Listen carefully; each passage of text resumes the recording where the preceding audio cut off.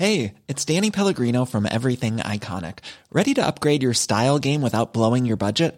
Check out Quince. They've got all the good stuff, shirts and polos, activewear, and fine leather goods, all at 50 to 80% less than other high-end brands.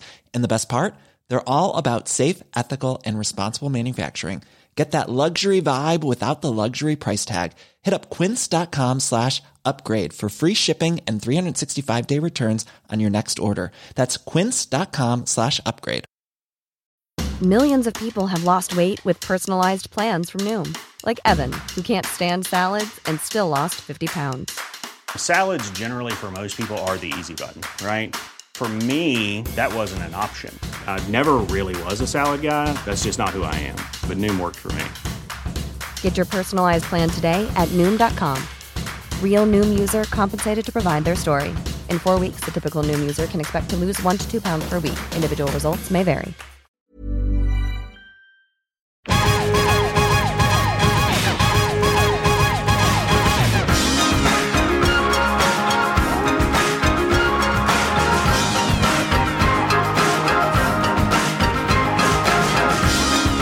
Vegetables, it's time for Must Have Seen TV, the podcast dedicated to the sitcoms of the 20th century from I Love Lucy to News Radio. I'm your TV guide, Brett White, and I'm also a reporter, producer for Decider.com. This week, I am joined by returning guest Elena Chmielewski and Riley Soliner. Hello, Elena. And hello, Riley. Hi. Hello. Jumped the gun there. I'm just so excited to be here. Yeah, thanks.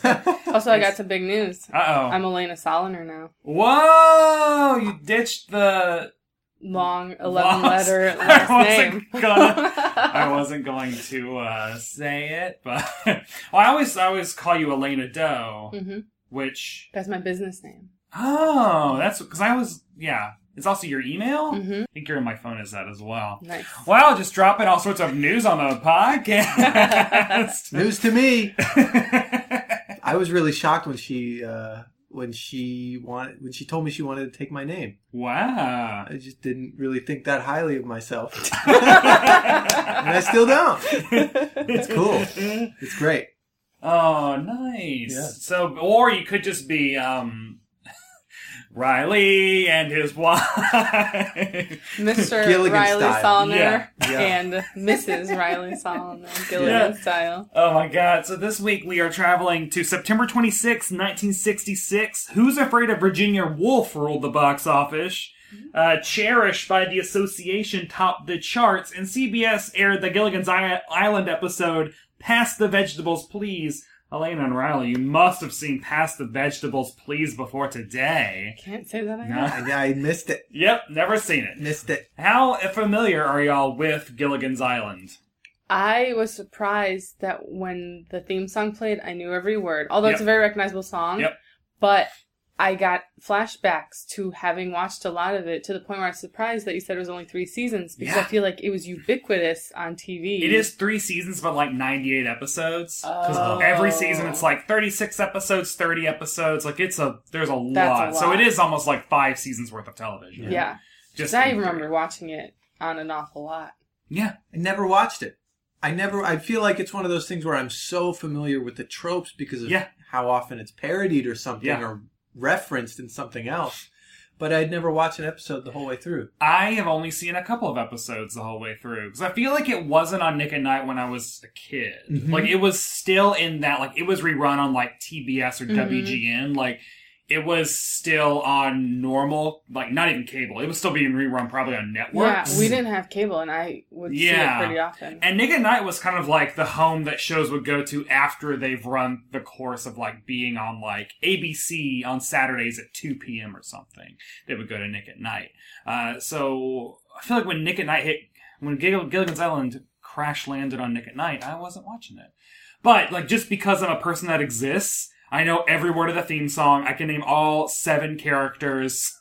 I know all the tropes. I feel like we could all write a Gilligan's Island spec script. Absolutely. Yeah, why not? Even before watching this. Like, we know, like, it's just that simple and basic and just as ingrained in pop culture. And the characters are such archetypes. Oh, God, yeah. So wait, who would everyone be? Are you more of a lovey or a professor? I'm just gonna go ahead and say it. I'm Gilligan all the way. I don't want to work. I'm bad at working. But everybody makes you do it anyway. You're going to make me do it anyway, and I'm going to show you, look, you shouldn't have let me do this because now I'm doing a bad job. And now the skipper is covered in water for the third time in 20 minutes. Yeah, jeez. They love getting him dirty. Yeah. Oh, can I say one more thing about what I know about this show? Oh, yeah. Because I'm going to shoehorn this into every point that we make.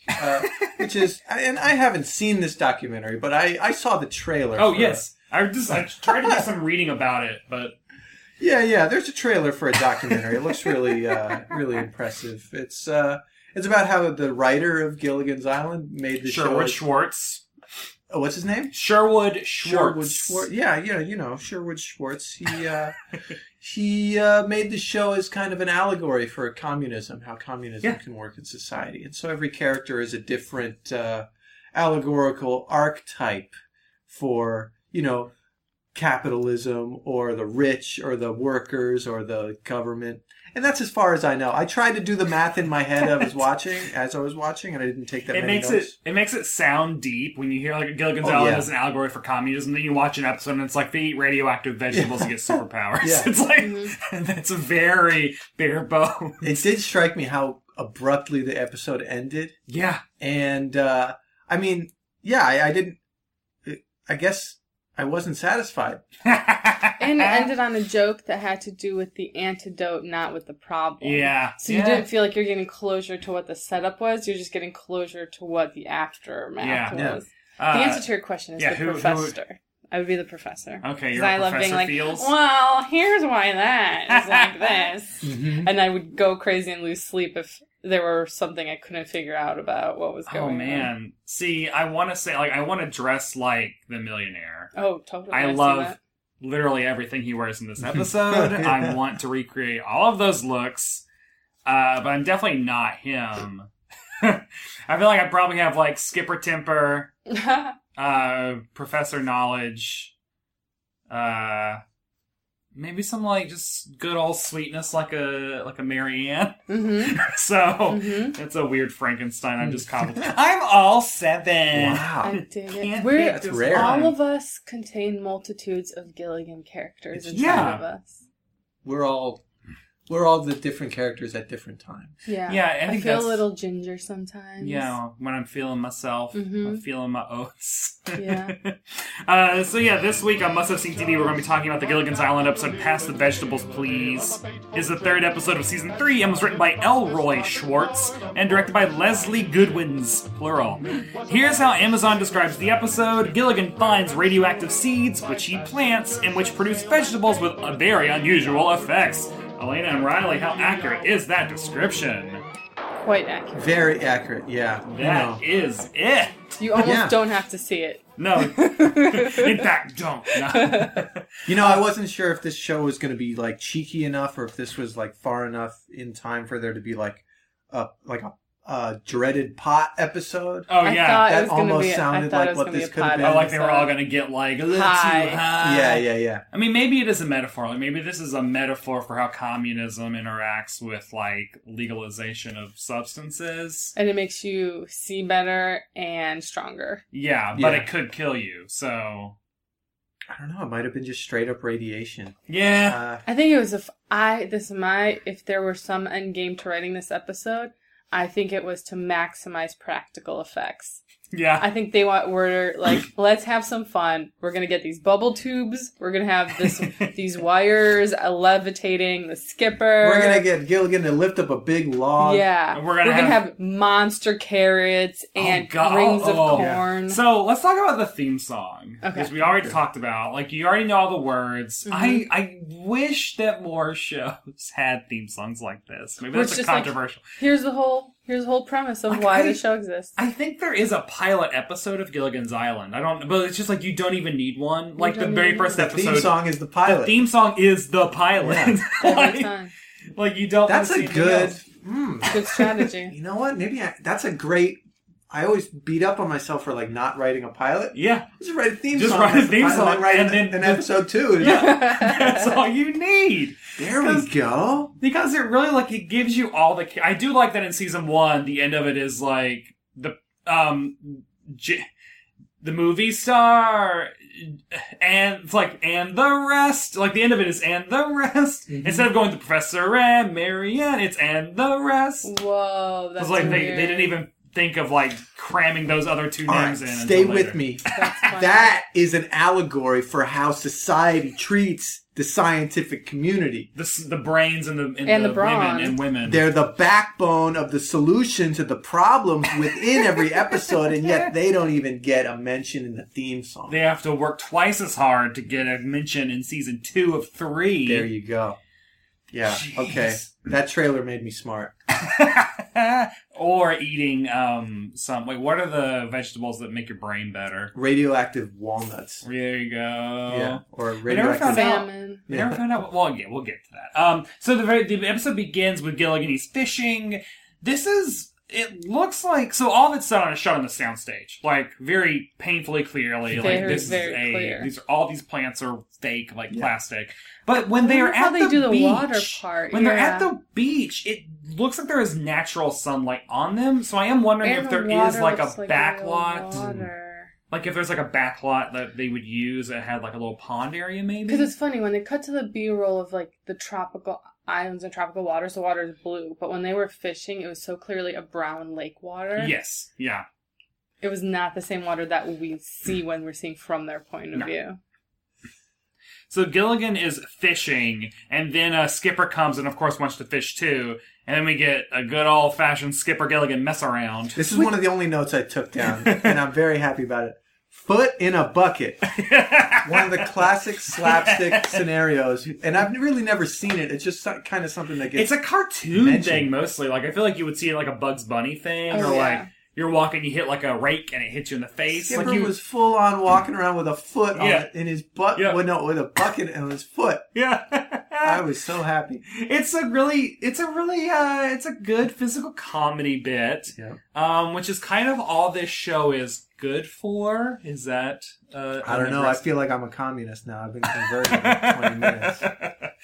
I also wanted to point out, what is the vibe? Like, what is the energy between Skipper and Gilligan? To me, it's very dad and like doofus son. Okay, that's okay. I get the vibe where it's like, I want you to do everything and I want to take the credit, but also I do expect a lot from you because I think you need it to get on in life when we get back on land. As a communist, I will say, seems a little manipulative. Oh. You know? I think Skipper wants it both ways, you know? He wants to praise and educate Gilligan while also taking advantage of him and not giving him everything he needs. Yeah. And demanding too much from him and not expecting enough from him. That is a weird point of this episode where Skipper literally says, like, I want you to do this because I want you to have, like, the tools to like live in life or something. It's like, I don't think that is actually that character game. No, I think that is just in this episode. It's just to get him to do something. That's just coercion. I get a real strong Bert and Ernie vibe from the two of them. Like grumpy best friend. Well, like sexless marriage. Like frustrated, totally like asexual, like and they do share the same hut and they're hammocks around. And they also don't really seem to they almost seem to primarily interact with each other in a way. Like, I don't know. Yeah, they kind of have a lot of private moments and then bring it to the rest of the group. So it is like a weird father-son, like cohabitating partners kind of weirdness vibe. Yeah. I don't know. I'm wondering if you go on to like Tumblr and search Gilligan's Island, if there is a lot of, red and blue /fic out there or something. I wonder. I just don't think like there's a mutual respect between Bert and Ernie, I'll say, that I don't feel between these two. No, definitely not. There's I think this is the dark side. This is a much more dire situation than just hanging out on Sesame Street. Yeah. This is survival. Yeah. Also, we realized that Gilligan might not be Gilligan's name because they only call Gilligan Gilligan the way they only call Skipper Skipper. And Professor. And Skipper, we don't know what Skipper's name is. We don't know what Professor's name is. Is and Gilligan... Mrs. Howell's name is just Lovey. Yeah. And we never find out her first name for 98 episodes, as far as I know. We've only watched the one. I need all the Gilligan hotheads to get my mentions and let me know what the professor's name is, what Gilligan's whole name or first or last name is. Right. Is he like John Gilligan? Ginger Grant so clearly said her name. She's like, when Ginger Grant gets back to the real world. Okay, and but that's intentional. She's the celebrity. Yeah. And the rich one, Marquis. The rich that clout. Because it's Mr. something. What is Marianne's Howell? last name? Thurston Howell III. Thurston Howell III. Miss Thurston Howell III. That's such a good name, too. Thurston Howell III. That's very good. That's a good name. Marianne, maybe they mention her last name, but not in this episode. So Gilligan thinks that he's reeling in some fish. It turns out that he's actually reeling in a crate full of seeds. He's got a great joke about... If that's a fish, it must come packed in cans. Yeah. And so he's like, there's cucumber seeds, spinach seeds, carrot seeds, wow. Truffle. There's a whole lot of truffle talk. Yeah. Sugar beets, truffle talk. But he never notices that the top of the crate says experimental radioactive seeds. Very clearly, Mark. Very clearly. Very big. Very clearly. And he doesn't... Too clearly.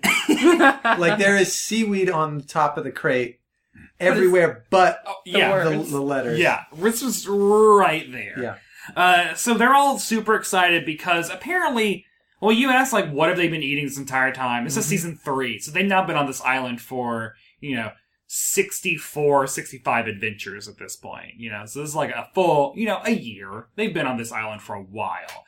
I guess they've just been eating fruit and coconuts.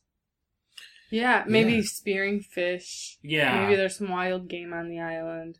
But definitely not what we know of as vegetables. Oh, they did a real Gilligan's Island show at one point. Survivor. What? No, I think they actually did a show or tried to do a show where they literally cast, a professor, a movie star, a farm girl. They actually tried. Oh, no. I love this idea. I remember, I don't know if this is a bit I had in college, I love this idea. But I think that, Fox, it sounds like a Fox reality show that would happen, right after Survivor. Yeah. I think that exists. I think that there was, and I don't think it was a success. Doesn't sound like... If it was a success, we'd still be watching it today, Survivor. Also, what movie star would you get for that? That's a... movie star. Whatever level that Ginger Grant was in her day. She was on a level. She was a big deal, right? As a movie star? That's what they want to make us think. I think they want to make us... She's a star. So they start deciding, now we're so excited that we're going to have all these, vegetables. We've got to actually start, planting them. Got to get it going. Sowing the seeds, reaping, tilling the soil. Yeah. I know nothing about farming. But luckily Marianne does. Mm-hmm. She's from Kentucky. There is a really funny... Well, it's not funny. You gotta put an asterisk and say every time I say funny. There's a bit where Gilligan's Skipper's already over at the table with a napkin stuck in his shirt because they're taking so long to get the seeds planted. The Permi's does he not know? That food is not gonna be ready. Right. That food is not gonna be ready for Or it was just a good Gilligan joke. Yeah, is that Gilligan being wittier than we give him credit for? Yeah, that's kind of how I had that first reaction, and then I went, "Oh, that was a funny Gilligan joke." Yeah, but then again, I'm on the Gilligan's Island reality, it might only take a couple days, but we find out the radioactive seeds. These things grow 3 days later, super fast. Oh, as a communist, by the way, I just want to point out the one communist thing Gilligan said in this episode. Found it when he's talking to the millionaires. And, and they're so excited about the sugar beets and getting to eat them, and they were so repulsed by the idea of doing anything. The Howell doesn't get his hands dirty or whatever. Yeah, and Gilligan just. Mrs. Howell, if you really want sugar beets. Well, I do. I just adore them. Well, we all have to pitch in then. Oh, well, I intend to do my part, I assure you. Good. Dig, plant, water, fertilize, or pick. Which would you rather do? Eat. And Gilligan just goes, well, if you want to eat them, you got to pitch in. Yeah, that's it. That is the message, guys. Converted. Boom. I'm voting for... I guess I'm not voting, because I'm communist now. I didn't communist vote. Is there... You have a lot to learn about. I do. I gotta keep going with this. You can start with socialism, right? You could vote for... I will start there and quickly... Who would all 7 of the Gilligan's Island people vote for in the 2020 election? Millionaires are voting for Trump. Unless they're Hollywood millionaires. I feel like I don't know what kind of millionaires they are. I feel like they don't vote. But I feel like they definitely have opinions. Very disconnected from everything. Yeah, I don't think they care. Her eyebrows were wild. She just had no eyebrows and just drew them on super high like a drag queen. Yeah. I missed that. Also, Lovey Howell, great drag name. Mm-hmm. Please welcome to the stage, Lovey Howell. Or Mrs. Thurston Howell III is also a great drag name. Ugh. Thirsty Howell III. That could be one of my drag names. Mm-hmm. So we get to see them like plowing or tilling. They're plowing the field and tilling the soil, which they're doing because Gilligan, like they've rigged up some sort of like raining system with like... He's got a bone in his mouth. He's got a what bone. animal did they get that bone from? It's like a harness. It's like an axle for when oxen do it. Yeah. Well, and there's like... And Skipper straight up treating him like a horse. To the point where, like, Skipper wants to communicate him as he would with a horse and instead not with of just words. Speaking English. Yeah, which is, again, very degrading, whether or not that is your son or your lover or your friend. Mm-hmm. It's degrading to treat anyone like that. It was just suspect. That was a weird scene. I did not feel good about it. No, we also find out that Gilligan was digging with the top of the crate again. Like, he's interacting with it again and doesn't see the... radioactive. And the cut to commercial break was Gilligan walking away, leaving it on a rock, very much just facing the camera for a good 2 seconds. It's very much like, guys, we get it. We know. Okay. Do you think it's one of those situations where Gilligan is not only a communist, but also aware that he is in a television show? Oh, that would be a good twist. And so, he's just, quote, unwittingly propping up the radioactive crate. I could see that being a gag in an episode of Gilligan's Island at one point. Gilligan was just like looking at the audience and being like, I don't know. I was just thinking is that the way that, what's his name, Bob Denver? Yeah. The way Bob Denver plays Gilligan, I know he's never looking directly into the camera, but so many of his moves and line deliveries feel like he's like, can you believe this guy? Yeah. Or can you believe this is happening? The original John Krasinski. The original Office. It feels very much like that. Was this show filmed in front of a live studio audience? No. Okay. And that's the kind of a trend of most all 60s sitcoms were shot on sound stages with actual canned laughter added on. So, like, the 50s was shot in front of a live audience. 60s is mostly not. Like, Bewitched, I Dream of Jeannie... Get Smart, all those shows were not. And then the 70s was mostly in front of an audience, All in the Family, Mary Tyler Moore. And really, I think maybe the 60s is the only decade where things were not shot in front of a live audience. Like 80s, 90s, always shot in front of a live audience. So people always think it isn't. So I wrote down that they just keep dumping stuff on Skipper. Like, so many of the jokes in this... Are just dumping things on. Are just, like, the beginning of it is he gets, like, a foot in a bucket, and then there's a bunch of dirt when they're tilling the land or whatever. He gets, like, a bunch of... And then there's this bit sand. with the water bucket, and then he turns the tables on Gilligan and basically gives Gilligan a pregnancy belly. Yeah, he pours water down his shirt. Yeah. Water stays in his shirt. Yeah, it doesn't even get it wet, because when they cut to a wide shot... It does not disperse to the sides or the back of his shirt. It's just all in stays the front. in the front. It's like Gilligan's Vogue Demi Moore cover or whatever, because he's cradling his... And he doesn't even look that upset about it. Well, he looks a little... He's got this weird... I feel like season 3, he's dejected. used to it. He's Yeah. like, No. I know. Is there an episode where he just snaps? He goes, I've had it! I'm sick of being pushed Well, around. there's 2 quick things. You know what dynamic that makes me think of? Homer and Bart. I think they're very Homer and Bart. Oh, that also makes sense. Yeah, maybe, yeah. And then 2 is my memory of the episodes I've seen as a child. Skipper does that way more often. Like, he has his... It's like a 3 count. Like 1, 2, 3 accidental ones. And then he reaches that boiling point every episode and does a bigger thing to Gilligan. Oh, God. That's a very unhealthy relationship. It's really...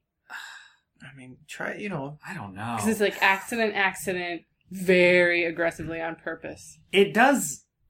Is it time for a gritty reboot of Gilligan where there's a little bit of profanity and everyone's, got a knife. Everyone's got a knife, yeah. someone isn't getting off of this island alive.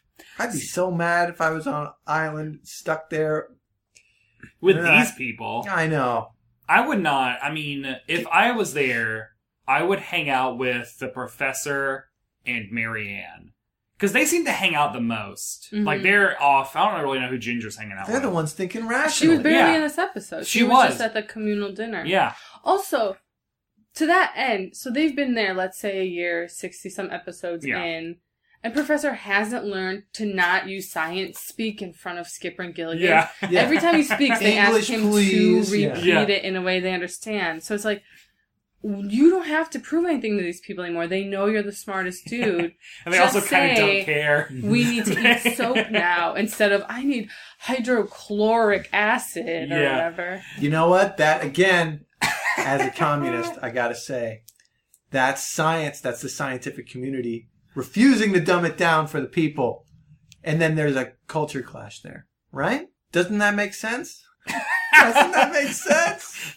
Anybody you out there, email Brett White, let him know that makes sense.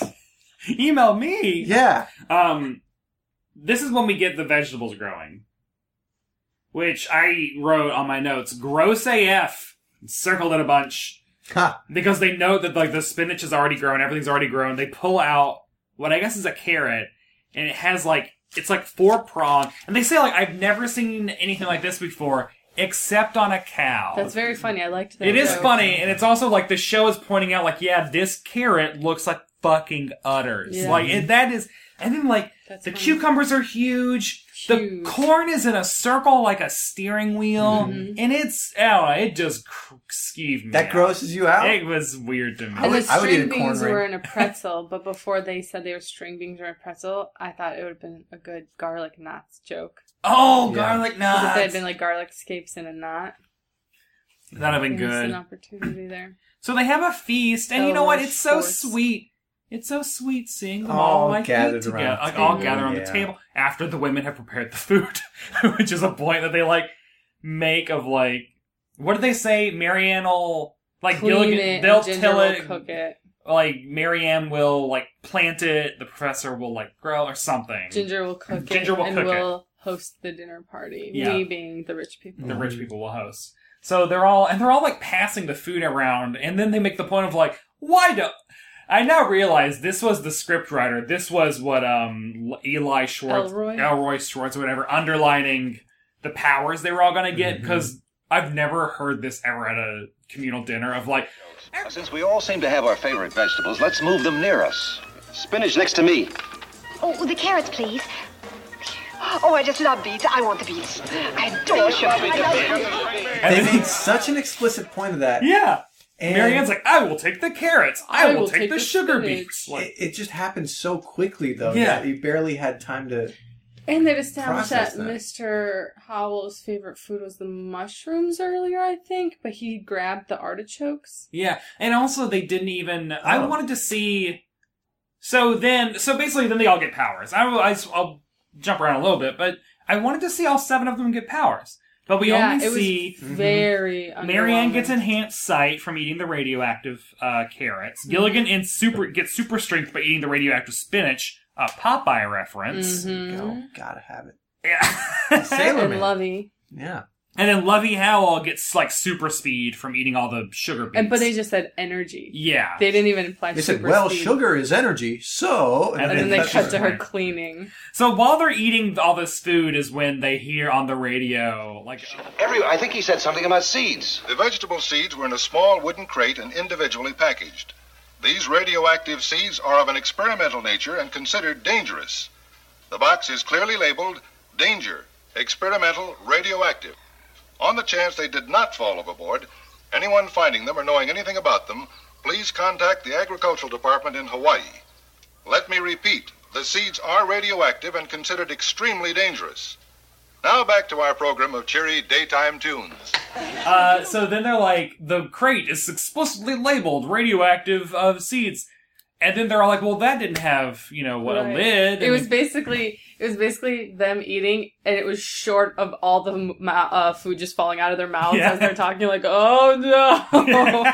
They all had the realization at the same time. Wait, is that when they fainted and got... No, that's later. Yeah, okay. So Gilligan holds up, like, well, where's the lid? He's like, well, I made it to the bench. And he holds it up. And I think you point out while we were watching, Elena, he holds it up, and on the bottom of it is where the text is. Mm-hmm. And where he had to have hammered in the legs into the bench. So he had to have been facing the words when he made the bench. I figured it out. Gilligan can't read. Gilligan can't read. I think that might be it. Yeah.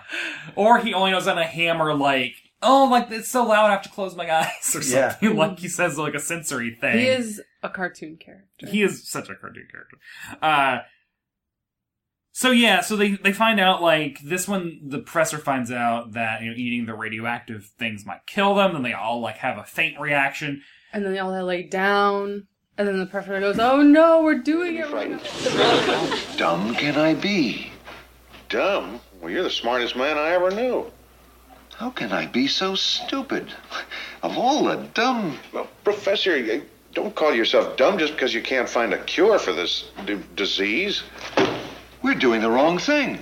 Lying still could kill us. We should be moving around. Such an idiot. It was a long scene. That read to me of, like, we gotta extend this episode. It was a weird filler. He said, like, I'm so stupid. And then Skipper's like, oh, what's wrong? Like, I'm such an idiot. That was really weird. It was so long just for the buildup of, we need to run around. We need to be up on our feet. Here it is. And then another filler was just Marianne running back and forth for truly no reason. Yeah. Before she was finally like, there's a ship. Oh, right, yeah. That was a very long time. Because it's so funny they had so much crammed into the episode, and then they had these long stretches where, like, they could have easily cut that down to, like, explain what's going on. Or give us more powers. I'd rather watch Mrs. Howell run around longer, or just see more powers. The professor ate the radioactive mushrooms, which gave him not only more scientific knowledge, but also crippling self-doubt made him call himself an idiot. That's I'm going to get some kind of metaphor for psychedelic mushrooms. Right, yeah. So if Howell like artichokes, what did radioactive artichokes do to him? What do we think? Like, give him like hard, like super tough skin? But that's not what... Wait, who ate them? The millionaire. Didn't he say the artichokes? Yeah, he did. And so, but the weirder thing was they made a point of finding the actual scientific name. They were like, the beta-carotene in the carrots make your eyes better. Yeah. And then whatever in the spinach makes you stronger. Yeah. And the sugar in the beets is energy. Yeah. So I feel like they just didn't want to dig any deeper. Which, I mean, like, they don't have Wikipedia. Component parts of it's like, we only got artichokes. these books of the encyclopedia. We don't have the A. So, like, we're not gonna mess with this. And also, like, what does corn do? We don't know, really. Like, its specific thing, the way we know a specific carrot thing. I feel like the writers of the episode were like, guys, bad news, Monsanto has come in, and they really want us to not mention anything about the science behind artichokes or sugar beets, so we're just gonna kind of past that. Leave corn alone. Yeah, we can't talk about corn. Oh, boy. So yeah, Ginger, like, gets enhanced sight. She thinks that she sees a boat way far away. Marianne. Oh, yeah, Marianne. Ginger, again, is not in this episode. Hardly at all. Almost at all. The first time we see Ginger was during the thing where the camera cuts to her. She just smiles for her, and then it cuts back and she doesn't have a line. And I thought she might not have any lines at all, and she just wasn't in that episode. Yeah. It was a body double. And then she talks, but not much. So Marianne sees a ship very far away. They start, like, the professor and Skipper start making a fire to signal to the ship. At first they don't believe her because they don't see the ship until she says she sees a book that the professor knows is a half-mile away. Yeah. And she can read what's on the page. Also, and it's also a scientific equation that she wouldn't know. Right, exactly. So now he believes her that she sees it. Also, man, you build your house a half-mile away from everyone else. Weird choice. I mean, I don't know. Part of me is like, maybe you want the privacy, but that's also a long hike. Mm-hmm. Or he just left it on the hill. Right, get your steps because she said it's on the hill. Yeah. That's the elitist scientific community, again, being secretive and secluded from the rest of society. All right, I'm done. So the boat leaves, and then we get the super strength section where they're like, Gilligan, go get some firewood, and he goes and he finds like a giant like log, a tree, and he just picks it up. Yeah. He rips off all. We get the scene of Gilligan basically doing push-ups with a lounge chair and Skipper in it. Lifting it up, yeah. Over his head. Yeah, he's just like lifting it up over his head, very like a Hulk. You can see the strings, clearly. Very clearly. Yeah. And even where the wire's attached to. Yeah. There's so many things they could have cropped out if they had better monitors. And it's also, I mean, like, if we had watched this in here on my 1985 Zenith, we definitely would not have seen all of that, which is kind of the fun of watching it on Amazon Prime via IMDb, like, free dive or whatever that service was. I did not know existed until today. Which played commercials in Gilligan's Island. True. So we got to watch Mazda and Panera Bread commercials. We saw so many flaws in the practical effects because of the quality of the television. This is why watching the 66 Batman show is so great on Blu-ray. Oh, really? Because you can just see all of it makes it even better because it makes it even campier. Cool. Because, like, you can see Joker's mustache, they just painted white over it. Wow. Which, I never could notice that as a kid, but as an adult, like, it's just such a funny touch of, like, Cesar Romero's like, I'm not shaving I'm most known for my mustache. I'm Cesar Romero, I'm not shaving this. And they just paint it over. And you can see, like, a lot of the sets are just big black rooms. Like, it is just great. I love it. So yeah, that is like, you can just see the strings. They are like, well, what did Lovey eat? The beats. Then we get the super speed scene, which was great. Very, very fun scene. Where she is cleaning super fast. It's also clearly a body double because she's wearing this big hat, like a bell hat. Yeah, it's a bright blue. It looked like a fucking like Whoville hat. Like she looked like and they never show her face once. But they show Mr. Howell just sitting there going, Chloe, slow down. I'm exhausted just watching you. And it shows her like cutting back and forth in front of him, but never her face. Yeah. I was getting Requiem for a Dream vibes. Ah. The same cleaning thing. Time lapse. Is there a lot of, is there any drug metaphors? Like, do any drugs give you super eyesight? Super eyes? Well, you know. That's the one that they did. Yeah, super ketamine. Oh, like real life. Yeah, real. I was like, wait. Because she's basically like, she's on speed, you know. Yeah. But we don't get to see what happens to the other four. And they all ate those vegetables. So in theory, they're all living some crazy reality. They should all have super strength, super speed. Not necessarily. So if we're going back to science, those three vegetables might be the only ones that have concentrations of things that once you use radioactive means to them, actually, and that's maybe what they were testing with those seeds, is which ones have effects and which ones don't. And you might need to eat a lot of them, so if you have like just a little bit of the carrots, maybe you're not going to get, but since Marianne loves carrots. And that's all she ate, because even Gilligan said this is my third helping of spinach. Right, yeah. Man, so my favorite food is Tex-Mex food, and I'm really uncomfortable with what radioactive Tex-Mex food would do to me. Like, what superpower would I get? The smelliest. Yeah. The spice. Maybe I would breathe fire. There you go. Maybe that also not useful. That could be useful. What do you do in Texas? You crack a bull whip? I could wear real tight jeans. There you go. Yeah, could rodeo real good. If your favorite food had radioactive superpowers, what would it give you? Most likely. What do you think? For me, I don't know, ice cream would make me super sleepy, I guess. I don't know. She could sleep with the best of it. The deepest of sleeps. I just love, putting a raspberry on the tip of my finger, And I feel like if I could have 10 radioactive raspberries, one on each tip, maybe I could, claw people with them and they wouldn't break, or I could eat them and then maybe your fingertips would just grow raspberries. Oh, I would love that. Yeah. I would love that. Oh, see, that seems also like, wait, no, that is an episode of Lost in Space. There's an episode of Lost in Space. What? Where they either turn into vegetables or there's a talking carrot man. And they eat themselves? There might.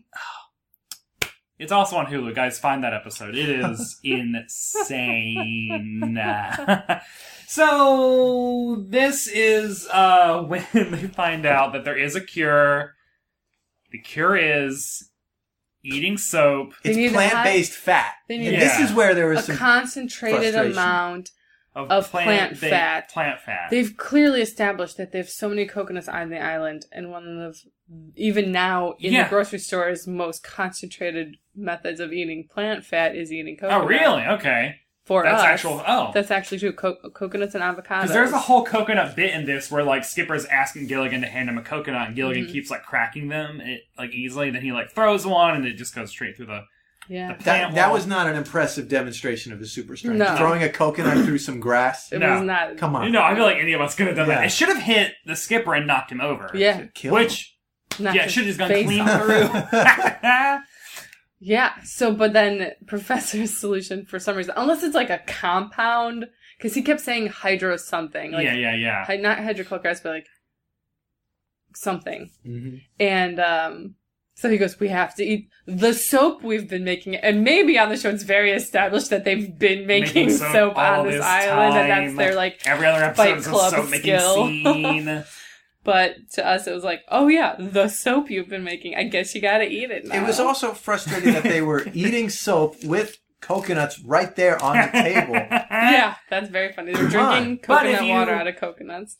If you eat coconuts, you don't get the funny bubble gag. And we got a great practical So because they're all eating soap, they're all now talking with bubbles coming out of their mouth. And you can see the hose behind Alan Hale, who plays Skipper. Mm-hmm. And you can see one behind Gilligan. Yeah. But it's, but maybe you couldn't see it on a 1985 Zenith. Right. Howard over here. Also, the note I wrote down about all this was, despite all of the probably true scientific stuff, the professor goes, because it's working, it's absorbing the radioactivity. Which he said after looking at something made out of bamboo in front of him. He just pulled out a tripod. Yeah. It looked like a bamboo tripod. It wasn't connected to anybody's blood levels or anything, and he just went, it's working, it's absorbing the radioactivity. Oh, I love it. I do love, like, all the super science he accomplishes out of coconut and bamboo, literally. He's the OG MacGyver. I mean, all of those houses are pretty rad. Like, I would stay in an Airbnb that was modeled after a Gilligan's house. Oh, yeah. Great. It would need to have electricity. I mean, it's got to be a glamping situation. It's got to be a Wi-Fi. It's got to be Wi-Fi. I need running water. But, like, the walls shouldn't actually be made out of leaves. But, like, I do like a bamboo and leaf Sounds aesthetic. like you want a cabana. Yeah, okay. On the beach. Okay. Do you live in a cabana? No, cabana's just like what you go to. Yeah, but they also... You can sleep in them. I like... okay, it's a good motif. Where is who owns the right to Gilligan's Island, and when are they going to do one of those, like, Wizarding Worlds? Oh, yeah. But for Gilligan's Island. That would be nice. I like that. So at the end of the episode, the stinger, the pre-credits a little bit at the end, is Gilligan, like, they're going to bed, Gilligan is still eating soap. Because he likes the taste. You know what? Go for it. And Skipper's like, hey, are you eating soap? And Gilligan starts hiccuping. And then he starts blowing a soap bubble. One tremendously large soap bubble. It looks like the kind of things that are advertised on cable networks of, like, the plastic, like, for kids, like, the big, like, blow bubble, like, thing. It was very much one of those plastic. Yeah. We used to get those as party favors. You blow into a tube and it creates a really big plastic bubble. And they don't show Gilligan's face at this point. Like, the show is very creepy. Double. It's, like, over his shoulder from behind. Watching this bubble and grow. And this giant bubble grow. But you never see it grow. You cut to it 3 times and it's different sizes. And then it explodes with force. And you don't see the aftermath of Gilligan. You just see... Skipper holds his ears, and the camera shakes back and forth a little bit like an earthquake. And that's it. Like, that's the end of the episode. Radioactivity cured. Mm-hmm. Everyone's eating soap. Mm-hmm. It's all good. Yeah. Next episode, they put on Hamlet. Right. Is that true? I think so, yeah. The one thing that has to be said anytime anybody talks about Gilligan's Island, which we haven't said yet, is established space reality. They're going for a 3-hour tour. Yet everybody brought a wardrobe with them. Mm-hmm. They all have multiple changes of clothes. I think that Professor Gilligan and Skipper all wear the same thing every episode, but the other 4 The Millionaires definitely. And definitely Ginger, that's the whole thing. I don't think that Marianne had 4 outfits just in this one episode. Oh, that's wild. She did. Mm-hmm. Are y'all ready for some must-have facts? Yes, please. Yeah. I must have these. Must have. Also, just one more thing. On Lost, it made sense that they wore different clothes because they had their luggage with them and they found it in the aftermath. And they could take from other people's luggage who didn't survive. It also makes me wonder why they had to... I guess 3-hour tour sounds better, like, lyrically. Mm-hmm. Because it could have just said, for a cruise. Yeah. Like, that would have explained why they have all this really stuff. Private cruise. Yeah, but I guess 3-hour tour is one of them, 3-day cruise. Maybe it was a 3-hour tour to the cruise ship. Oh, maybe. That's not a tour. bad idea.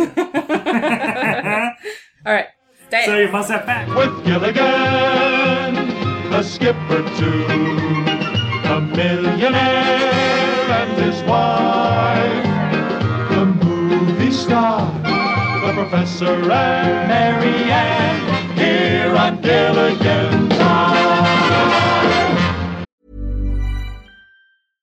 Hey, I'm Ryan Reynolds. At Mint Mobile, we like to do the opposite of what Big Wireless does. They charge you a lot. We charge you a little. So naturally, when they announced they'd be raising their prices due to inflation, we decided to deflate our prices due to not hating you. That's right. We're cutting the price of Mint Unlimited from $30 a month to just $15 a month. Give it a try at mintmobile.com/switch. $45 up front for 3 months plus taxes and fees. Promo rate for new customers for limited time. Unlimited more than 40 gigabytes per month. Slows full terms at mintmobile.com. Mother's Day is around the corner. Find the perfect gift for the mom in your life with a stunning piece of jewelry from Blue Nile. From timeless pearls to dazzling gemstones, Blue Nile has something she'll adore. Need it fast? Most items can ship overnight. Plus, enjoy guaranteed free shipping and returns. Don't miss our special Mother's Day deals. Save big on the season's most beautiful trends. For a limited time, get up to 50% off by going to BlueNile.com. That's BlueNile.com. So the ratings for this specific episode I don't really know, but I know that for the season it was not in the top 30. It was ranked number 49 for the season. Out of how many? 90? This is 1966, probably like 60 shows. Like, it's, like, I don't know. It's not a lot of shows on the air in 1966, and it was 49 for the season. It was canceled after this season, too. Oh, Gilligan's Island, and not the episode, the whole show itself was ranked really so for low. that. Gotcha. But I do know the top 5 shows that aired this week. So number 5 was the Andy Griffith Show. Mm-hmm. 4 was the Red Skelton Show. 3 was a Bob Hope special. 2 was Bonanza, and 1 was the World Series of baseball.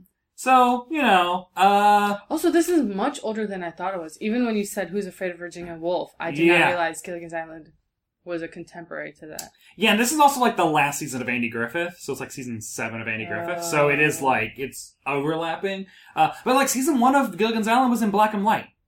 Wow. And the seasons 2 and 3 are in color. Wow. Which I don't ever think of that show being in black and white, which is why we did not watch a season 1 episode. So the CBS Monday Night lineup, Gilligan's Island led it off at 7:30, which is weird that then prime time used to start at 7:30. Then 8 was a show called Run Buddy Run, which I think was a spy show. And then 8:30 was the Lucy Show, 9 was the Andy Griffith Show, 9:30 was Family Affair, 10 was the Jean Arthur Show, and 10:30 was I've Got a Secret. Whoa, what was the secret? You'll have to find out. You have to watch it find out. Andy Griffith at 9 p.m. feels wild to me because I associate that with being on in the afternoon. That is weird that, like, that's late for kids. Yeah. Kids want to watch that show. It's was Andy it a Griffith. kid's show? It was like I associate with being a family show because it was always so early. Right. So maybe it wasn't meant to be a kid's show. And when it was coming out, all television was so TV. simple back then that everything feels like a kid's show. Gilligan felt like a kid's show watching it. Well, I know Family Affair definitely was a kid show because it actually had 2 kids in the cast, like that were like kid stars that kids loved. So that is weird that it was on so late. It's also, Gilligan's Island is a very weird show in this lineup too, because like Lucy Show, Andy Griffith Show, and Family Affair are like normal shows. Mm-hmm. And Gilligan's Island is I guess that's why it's at 7:30. It's a cartoon. That's also probably why it led off the night, because like, also Gilligan's Island was reviled in its day. Truly? Critics hate Gilligan's Island. Oh. Like, it's one of those, like, this is an example of television dumbing down people. And I mean, like, I I mean, first of all, I don't... It's the show that taught me about communism. How could you say that? They just want to hide it from you. So is it like Big Bang Theory? Yeah, yeah. I think I can see that because they're both very archetype-based shows, and the characters... Yeah. Just the jokes come from their character type, not from a human decision. Also, the same guy that created Gilligan's Island also created the Brady Bunch, which is the similar of like, you know, lowest common denominator, like super implausible, but also very comforting and fun to watch. And there's nothing wrong with that. And I would also say that the script might be bananas and the plot might be cuckoo. Performances are pretty solid. Oh, yeah. For what they are. Like, they're, you know, good physical comedy. Who knows how many people Bob Denver inspired? Both with his music and with his physical comedy. Is that the same Bob Denver? No, it's not the same Bob Denver. I almost had John a heart Denver. attack. Oh, wait. Oh, my God. John That's Denver. right. John Denver. Bob Denver. For some Free speech activist. Yeah. Folk singer. John Denver. Bob Denver, I have to say... Are they related? As an adult... It's also to be famous, it's such similar to, like, very close. Yeah. Well, it's like Kim Kardashian and Khloe Kardashian. Right. They are related. They are related. Oh, yeah. Sorry. Never mind. Famously on a TV show about how they're in a family. Nope, never watched. You gotta keep up with I just them. know that. Me either, and I I've don't understand. Obviously, the person that's doing a podcast about 1966 television doesn't know much about the Hasn't Kardashians kept up with our Kardashians. outside of what Drag Race teaches me. Yeah, and then my I point feel of very reference, like too. out of it when they teach me about it. But I was going to say Bob Denver's performance was very earnest. Yeah. I thought he was a little hammier, and he was very subtle, and his jokes landed pretty well for me. Yeah. I think it's a very well-performed show. I was wondering, like, I bet they had fun making this. It looks like a fun show to be a part of. But then I'm wondering, you're doing a lot of, like, setup for, okay, get these, like, fucking, like, wires rigged up, there's probably a lot of downtime, maybe. Or they just come in for the next day. Right. It's also those not... people have to be there that day. It's not shot in front of an audience, so it is like, we're going to knock out all the Skipper Gilligan scenes today. Yeah. We're going to do that. So that might help. Ginger only had to show up that one day. She didn't like have a 10 minutes. superpower. She Yeah, didn't had a react to chill the week. superpowers. You know, and the set is nice, and, you know, you got the bubble machine one day, you get the log the next day. It is always something. It's something fun. That looks fun to be I would part love of. to be on this show. The day that they passed out, they don't show her face, so it could have been a body double for Ginger. Yeah, probably. Because they showed her on the ground. Yeah. Hey, I would have, you know, even if there was a body double, I would have showed up that day just to see what happens. You know? I'm not busy. Getting paid. Yeah, there you go.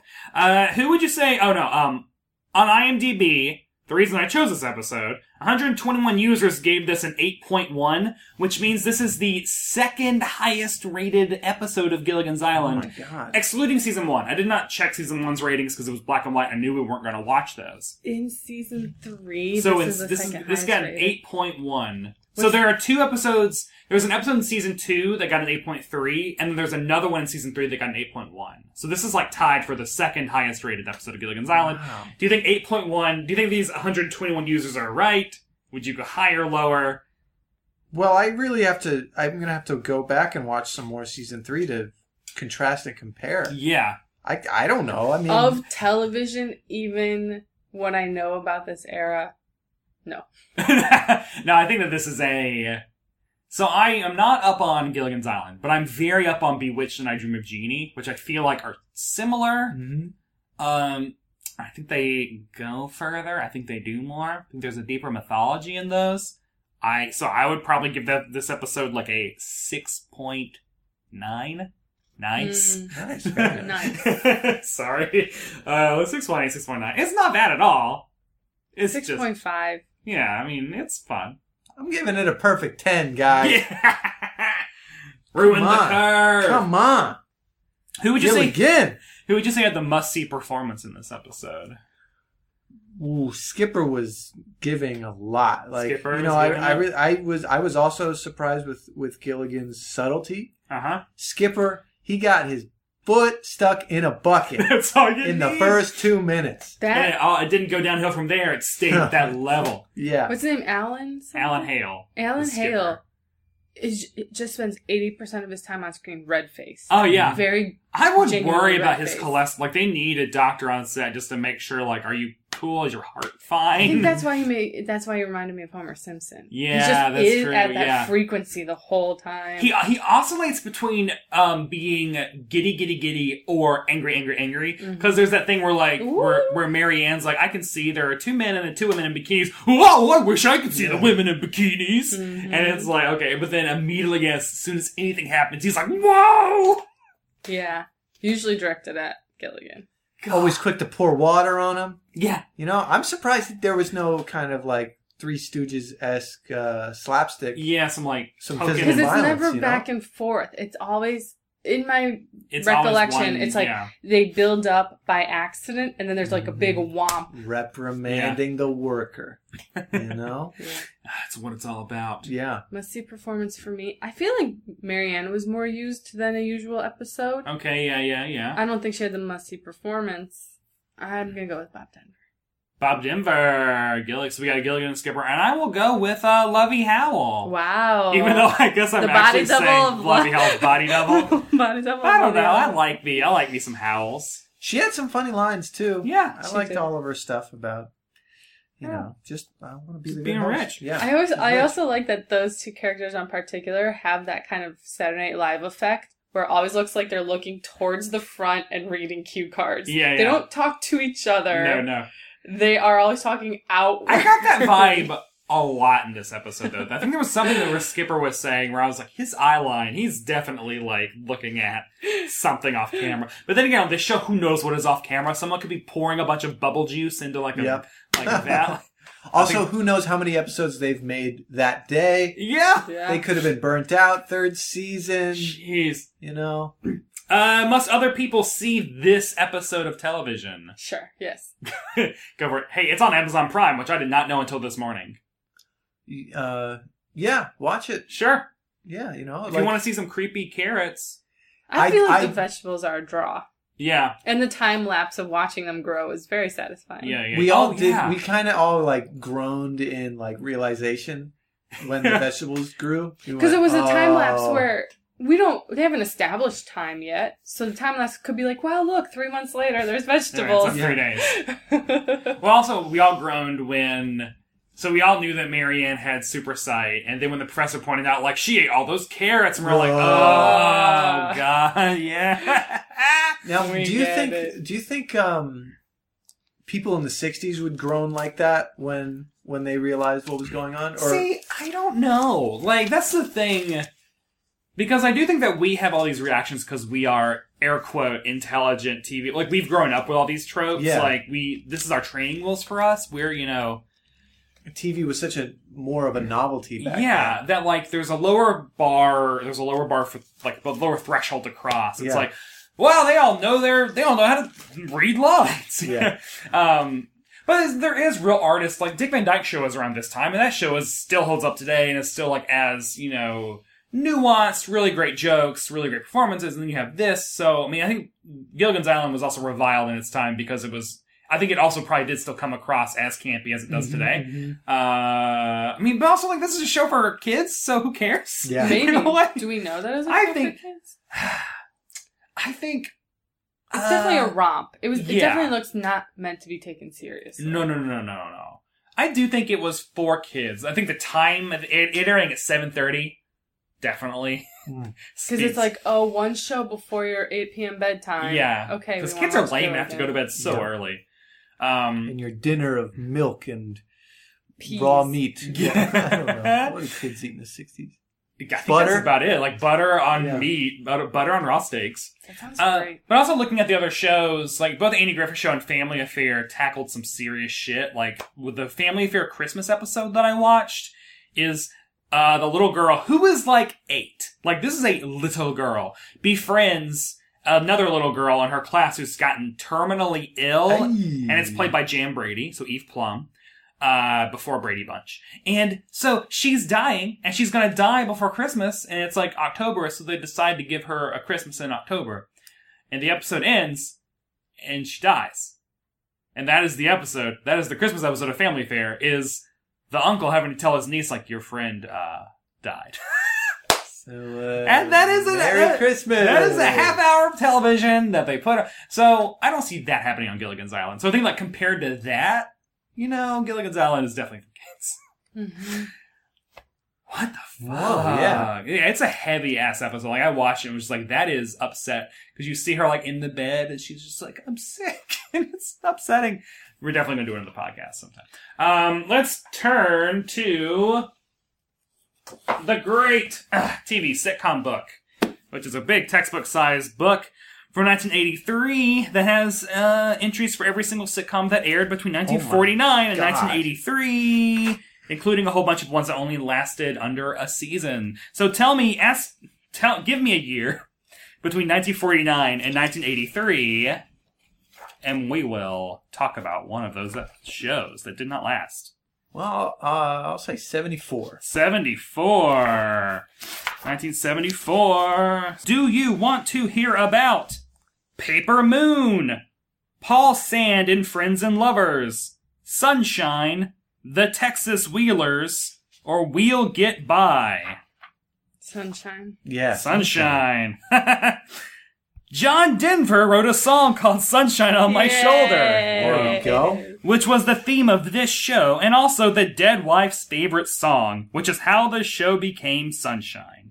And, well, basically, this was one of TV's first, and perhaps last, sobcoms. It was all about a brave young widower living in Vancouver who was trying to raise his daughter and make ends meet. His name was Sam Hayden, played by Cliff DeYoung, and his wife had died of cancer, leaving him with Jill, Elizabeth Cheshire, her 5-year-old daughter by a previous marriage. Are you following this? Are you guys following this? I'm just laughing at the writing. Well, basically, this is the last... The tone is great. Rick Mitz has great tone. Anyway, Sam was a composer, and along with his two buddies, Weaver, Bill Mumy, who, by the way, was on Lost in Space, more tying it back, and Givets, Corey Fisher, his friends Weaver and Givets, he was a member of a singing trio. Sam and Jill had a very easygoing lifestyle, as it was called back then, and neighbors and friends were worried about the kids' welfare. Jill was always trying to find someone to marry her father so she'd have a mother and her daddy would be happy again.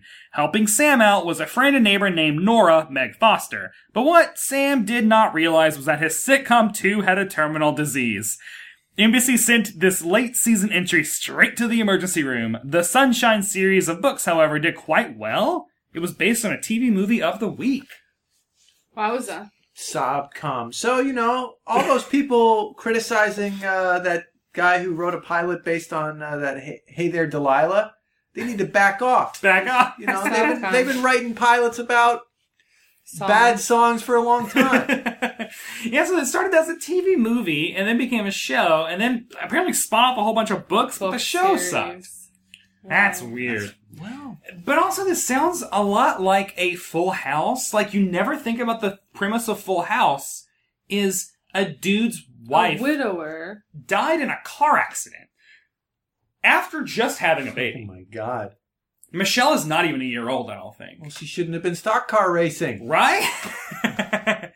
And then his, two, friends move in to help, his brother-in-law and friend. And then Fuller House, the spinoff, is her husband died in a fire. Oh, he was a firefighter. Shit. Wait, who? DJ's husband dies. So she's the Danny of Fuller House? That's why Fuller House is just a map onto Full House, which is why it's so, so she's a widow. And the idea of a show starring a widower is no, that's not a far-fetched thing. Not to us who grew up with that, at least. Yeah, maybe, without Sunshine, maybe we wouldn't have Full House. Would you guys watch a reboot? How would you revive Sunshine for now? Well, we got to really put Sobcom at the forefront of this concept. I think the subtitle should be a Sobcom. A Sobcom. It's definitely Will Smith, and Willow Smith is young Willow Smith is looking for a wife for her dad all the time. On it. That'd be a good movie. I'd be into that. Didn't Will Smith have a movie recently where someone died and then... Yeah, and then the people on the bench were talking to him. Yeah, the movie's called something like Everything. Yeah, it's just called Redemption, something like that. There's a movie where he thought he was going crazy, and then he started speaking, and she's like, I don't have a name. I'm Truth. I don't like that. Sobcom. So, well, isn't what's that new show? Isn't that a Sobcom? You know, the Good Place? This Is Us? This Is Us. Oh, but it's not a comedy. It's just a sob. It's just a sob. It's like a sobma. A sob drama. Sob drama. Which all dramas sob are. Dram sob. Dramas are just... Yeah, like sobcom makes it sound like it should be like, is that like a sobbing comedy? Like what is... Sob has to be short for something. Sit is short for situation. I think sobcom is short for... Sobbing comedy. Sobbing comedy. Or a sobriety comedy. Cheers could be a sobcom. Yeah. No, that's okay. Norm is straight edge now. He's got something to say to everyone. Coming in with X's on the back of his hands all the time. Mm-hmm. That would rule. I would love to see new metal Cliff. Mm-hmm. Oh my straight God. edge Norm. Is straight edge always Woody's all Kid Rocked out? Right. Is straight edge always Christian rock? No. Okay, because I was familiar with the Christian rock slant of that. Where they have crucifixes on the back of their hand. And they just or they have the X's, but they always hold them at like a slant. All of the they were like Jesus rock kids who all like loved Taking Back Sunday and Sunny Day Real Estate. Like they like all the emo music, but they like Pedro the Lion was a big one with them. Whoa. Anyway. The Lion, Witch in the Wardrobe. And that's Christ Jesus. is the There you go. Pedro the Lion, Witch in the Wardrobe. Aslan the Lion is what that band should have been called. The first Sobcom is the Bible. The Bible. So thank y'all for coming out and talking about Gilligan's Island and communism and Sobcoms with me. Where can people find you on the internet if they want to talk about Gilligan's Island or manifestos? I am on Twitter and Instagram at Elena Doe. Elena ELLENA DOE. Yeah, follow me on Instagram at Riley Soliner or Twitter. I don't really use either of them very much, but hey, come say hi. You use them Insta stories. That's true. I'll story it up. Yeah, rag on some later Strokes albums. That's right. Yeah, come talk to me about the Strokes albums that people don't like to talk about. Angles, that's my thing. Hell yeah. Come down machine. Yeah. Wait, Phrases for the Young was a Julian Casablancas album. I will talk about that album That's a good album. Yeah. What was Albert Hammond Jr.'s first album? It's called... was it Como Te... That's his second. His first one is called... shoot. What is his first one called? It's called like something like Going Outside or like something stupid like that. Taking a Walk. Taking a Walk. It really is something... Oh, man. We got to end this before I... We're all so embarrassed. Yeah. Thanks! And that does it for another episode of Must Have Seen TV. Thanks again to my guests Elena and Riley Soliner for dropping by and talking about Gilligan's Island with me. Next time, I will be discussing the Dinosaurs episode, The Golden Child. The Golden Child is in Season 2 of Dinosaurs, and it is Episode 1 of Season 2 of Dinosaurs. You can stream Dinosaurs on Hulu. Until then, I want to hear from all of you. Please tweet at me at MustHaveSeenTV, where you can also follow the podcast on Instagram, Facebook, at MustHaveSeenTV, everywhere. If you like what you've heard, please rate and review the show in Apple Podcasts, and follow me on Twitter and Instagram, and at Brad White. Read the words that I write at Decider.com. The theme song is Apollo Throwdown by the Go Team. Thanks to Acast for hosting the podcast. Thanks to all of y'all for listening, and I'll see you next time on Must Have Seen TV.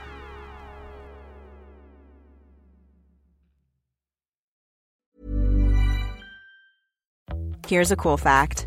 A crocodile can't stick out its tongue. Another cool fact, you can get short-term health insurance for a month or just under a year in some states. United Healthcare short-term insurance plans are designed for people who are between jobs, coming off their parents' plan, or turning a side hustle into a full-time gig. Underwritten by Golden Rule Insurance Company, they offer flexible, budget-friendly coverage with access to a nationwide network of doctors and hospitals. Get more cool facts about United Healthcare short-term plans at uh1.com. Even on a budget, quality is non-negotiable. That's why Quince is the place to score high-end essentials at 50 to 80% less than similar brands. Get your hands on buttery soft cashmere sweaters from just $60, Italian leather jackets, and so much more. And the best part about Quince, they exclusively partner with factories committed to safe, ethical, and responsible manufacturing. Elevate your style without the elevated price tag with Quince. Go to quince.com/upgrade for free shipping and 365-day returns.